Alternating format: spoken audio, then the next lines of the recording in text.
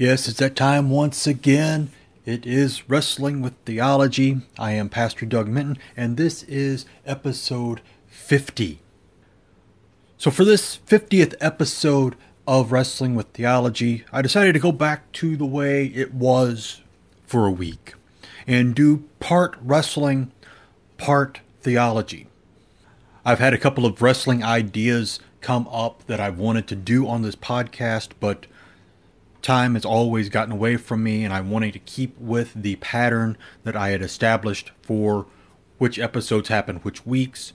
So Fifth Wednesdays have come and gone, and I've not been able to do this. So today we're going to start off with Wrestle Extravaganza.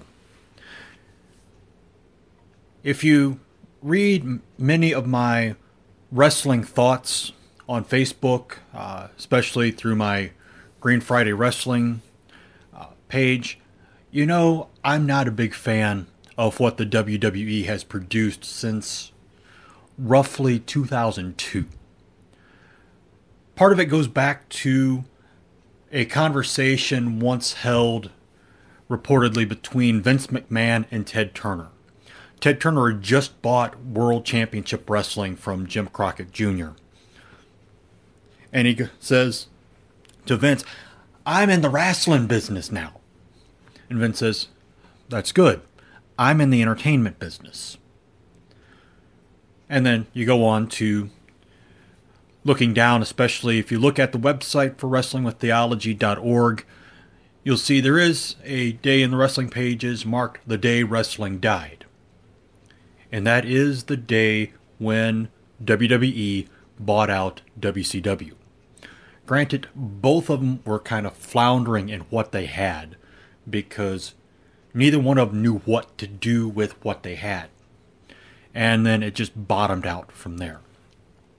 So I wanted to come through with some of the current good options for those looking for good wrestling without all the WWE hype. And right now there are roughly 6 major contributions being made to the wrestling scene that you may or may not know about. The first one, and really in my opinion the least of these, just by a very slim margin, is the National Wrestling Alliance. This is the original group that had come together with all the territories back in the day, back in the heyday of wrestling. It has recently come back into the limelight as Billy Corgan, the lead singer of the Smashing Pumpkins, bought the NWA back in 2017, and now they have started to come up with a few things, including most recently, a couple of months ago, they started weekly wrestling, studio wrestling in Atlanta again with NWA Power. There's actually little talent there. Nick Aldis, very respectable World Heavyweight Champion. Tim Storm, good wrestler. But after that, you're just kind of lost. But there's a lot of hype because it's time for rebuilding again. This is, after all, the 4th rebuilding of the NWA in the last 40 years. I watched the first 3 Power episodes, and I was just not impressed. Like any other program, I give it 2 or 3 or 4 episodes to try to bring me in, to help me to understand what they're thinking, and I don't get it. Still, slightly up from there is the organization I like to call, what are we going to call ourselves this week, Federation? I think right now they're still going with Impact Wrestling. It started out as NWA Music City Wrestling out of Nashville. Then it kind of grew a little bit into NWA TNA. Then they broke off of NWA, which caused one of the other rebirths of NWA. But the question is it still running? I mean, I can find it online, but it's always old stuff. And the problem is, they have adequate talent. You have some good wrestlers in Impact Wrestling, but unfortunately, Jeff Jarrett inherited the booking style of his father and his grandfather. It's actually rather typical as to how things are going to run, how the storylines are going to go. Now, I've not watched Impact in probably 5 years because it just got to be too predictable. But that's another option. A third option, another one with great hype that every wrestling fan has probably tried to do before, which would be All Elite Wrestling, which is a dream all-star wrestling organization. That is what Cody Rhodes and the Young Bucks and the other guys who started it wanted with this. There are great stars in this lineup, but many of them are there because they left the WWE because they weren't satisfied with the way Vince was using them or not using them. And also, Chris Jericho as World Heavyweight Champion. I don't see the hype around Jericho. But the one redeeming quality that All Elite Wrestling does have is the rankings done by the win-loss record in the ring. I've also implemented that in my own rebirth of Mississippi Valley Wrestling. You find that on the Wrestling with Theology webpage. It is a fantasy wrestling league I started 10 years ago and just kind of dropped over the years for different things and have picked it back up recently. The third best one, as we now get into the top 3 of the WWE alternatives, would be Ring of Honor. Ring of Honor has great talent, most of whom refuse to go to WWE. They don't want to have to deal with the hype and all of the nonsense of WWE. The only issue is that if you don't have one of the channels that it's broadcast on, since it is owned by a broadcaster, you can't do it without subscribing to Ring of Honor on their website. Used to, you'd have the latest weekly show available free. You'd have to subscribe to get anything further back, but you could see what the last one was. Now that's been taken away. But Ring of Honor, I highly recommend. Just above that would be Innovate Wrestling.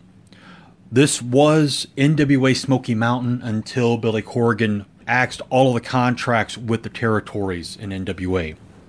It gave itself a rebirth.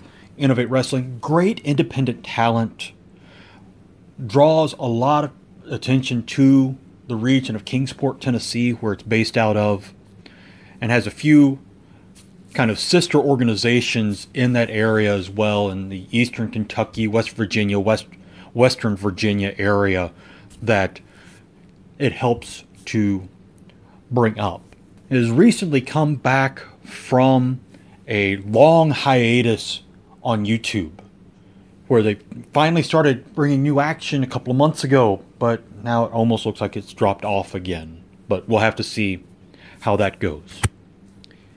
And if you really want good wrestling, if you really want current wrestlers in there, you're looking at Major League Wrestling.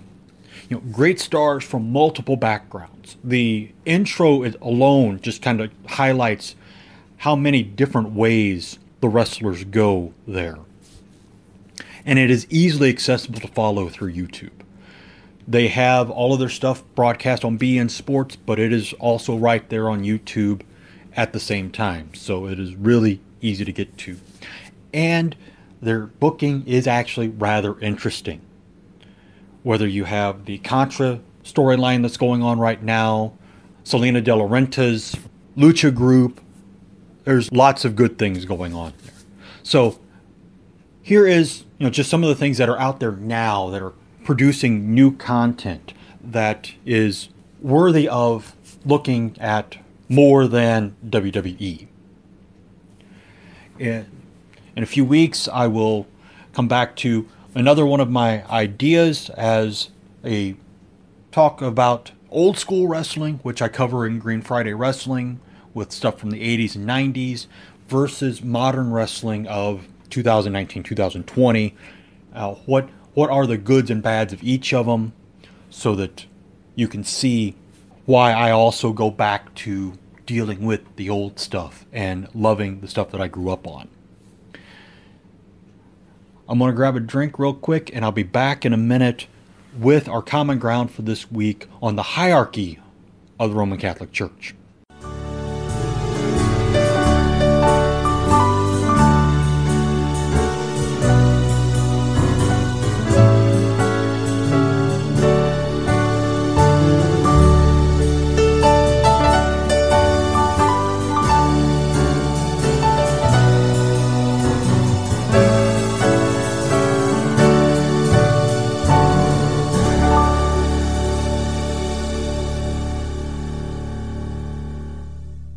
Okay, now we're back with our common ground. This is from the Catechism of the Catholic Church, Part 1, Section 2, Chapter 3, Article 9 on I Believe in the Holy Catholic Church. Paragraph 4 in that article, Christ Faithful, Hierarchy, Laity, Consecrated Life. This covers paragraphs 871 through 945. Lots to be written here. I'm just going to go quickly through the in brief. It starts at paragraph 934 before I get into my lengthy discussion on this topic. So the in brief from the Catechism. Among the Christian faithful by divine institution there exist in the Church sacred ministers who are also called clerics in law, and other Christian faithful who are called laity.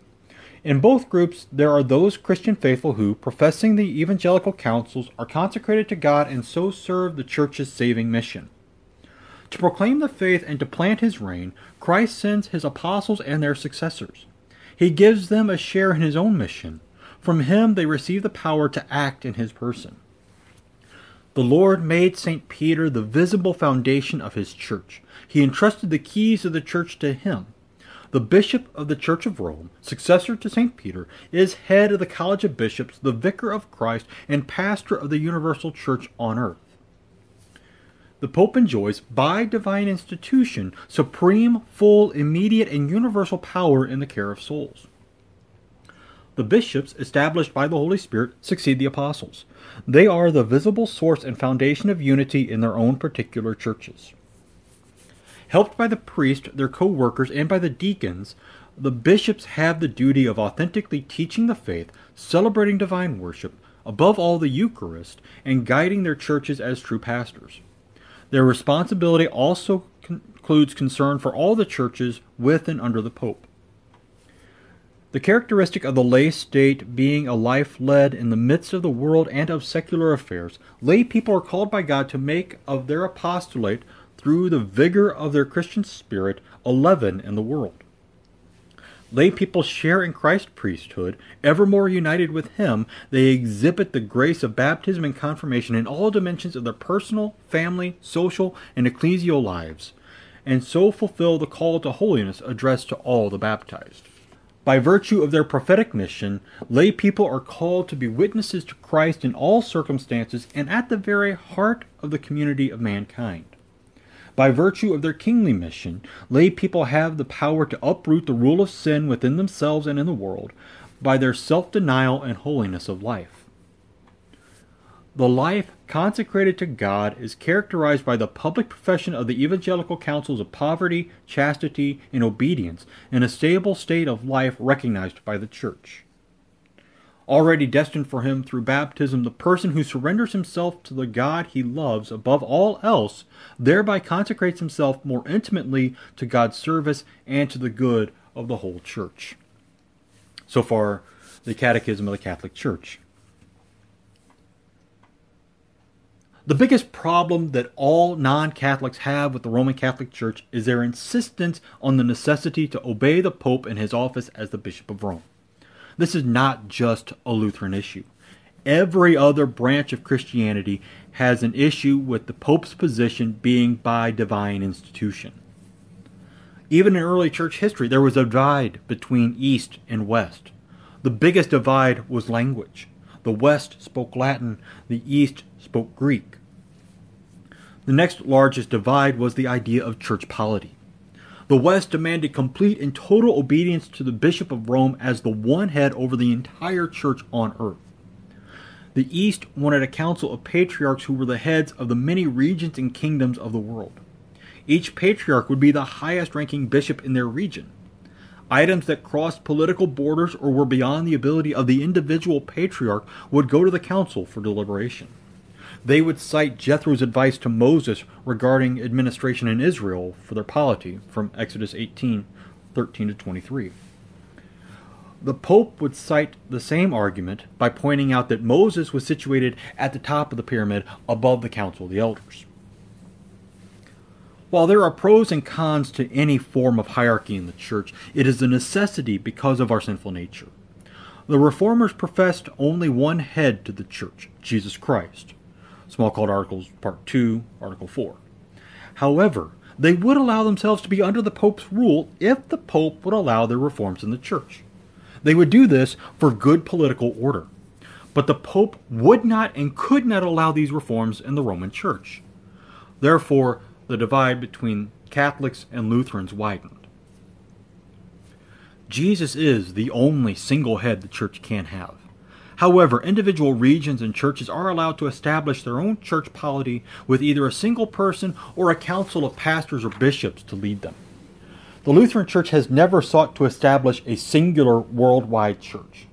Lutherans seek to establish altar and pulpit fellowship with churches around the world who confess the same beliefs. The LCMS is an altar and pulpit fellowship with at least 37 other church bodies around the world. We do not seek one head in these endeavors. We do not seek to take over smaller or younger church bodies. We seek to help build each other up through mutual consolation and conversation. As far as the laity is concerned, the Catechism of the Catholic Church quotes Pope Pius XII's discourse in 1946, found in paragraph 899. Lay believers are in the front line of church life. For them, the church is the animating principle of human society. Therefore, they in particular ought to have an ever clearer consciousness not only of belonging to the church, but of being the church. That is to say, the community of the faithful on earth under the leadership of the Pope, the common head, and of the bishops in communion with him. They are the church. By being the church, the lay people are to evangelize their neighbors through the ordinary circumstances of the world, as said in paragraph 905. Unfortunately, the Catechism also commends the consecrated life of monks and nuns as being above the average layperson's life, especially in paragraph 916. The state of consecrated life is thus one way of experiencing a more intimate consecration, rooted in baptism and dedicated totally to God. In the consecrated life, Christ faithful, moved by the Holy Spirit, propose to follow Christ more nearly and give themselves to God who is loved above all, and pursuing the perfection of charity in the service of the kingdom, to signify and proclaim in the church the glory of the world to come. The consecrated or monastic life is not any different than the life of the average layperson. Through baptism, every Christian lives a consecrated life. Consecrated simply means set apart. Every Christian is set apart for God's purpose in his or her life. This is true whether the person is called to a theological life as a pastor or Christian teacher, or a farmer or businessman or parent. God's purpose in consecration is evident in everyone. Now, we've talked about the church's insistence on the hierarchy it has. So, how is the Roman Catholic Church arranged? And why do so many Lutherans think or wish their church bodies worked the same? At the very top of the Roman Catholic Church is the Pope, the Bishop of Rome. After all, that's why they're called the Roman Catholic Church. Underneath him is the College of Cardinals. This group has 224 members in it, all hand-picked by one of the popes. These serve as the Pope's greatest advisors as well as electors of the next Pope. Underneath the cardinals are the archbishops. They are the archbishops or metropolitan bishops who have been placed over the archdiocese of the church. There are 630 archbishops. Most of the cardinals in the College of Cardinals hold these positions. In the U.S. alone, there are 33 archdioceses. Minnesota and the Dakotas, where I live and serve, fall into the Archdiocese of St. Paul. Within each archdiocese, there are several dioceses. The Archdiocese of St. Paul has 10 dioceses, of which all Roman Catholic congregations in these areas are members. In the Roman Catholic Church, there is a clear and mandated hierarchy to be recognized. It is very military or business-like, with a definite chain of command. If a congregation has an issue with its priest, they can go to the diocese or higher for their case to be heard. On the other hand, there's always someone where you can pass the buck for things you dislike about the church. In the LCMS, we took the opposite approach. Instead of a top-down structure, we have a bottom-up structure. The congregation has the power. The hierarchy is advisory. It may look similar to the Roman Catholic Church, but we've turned it on its head. The congregations are grouped into circuits, the circuits are grouped into districts. However, this structure doesn't have binding authority over the congregations. And that's where a lot of congregations have issues with our organizational structure. When everything is going fine, they enjoy that the circuit and districts stay out of their business. When things go badly, they want them to immediately step in and solve the problem or become the scapegoat for them. When the congregation thinks of itself as a business first, the ministry always suffers. Unfortunately, that's what has happened in many congregations and denominations that harp on their hierarchy. The Roman Catholic Church being no different, and even problems in the Missouri Synod come from that mindset as well. But Jesus tells us, the kings of the Gentiles exercise lordship over you, and those in authority over them are called benefactors. But not so with you.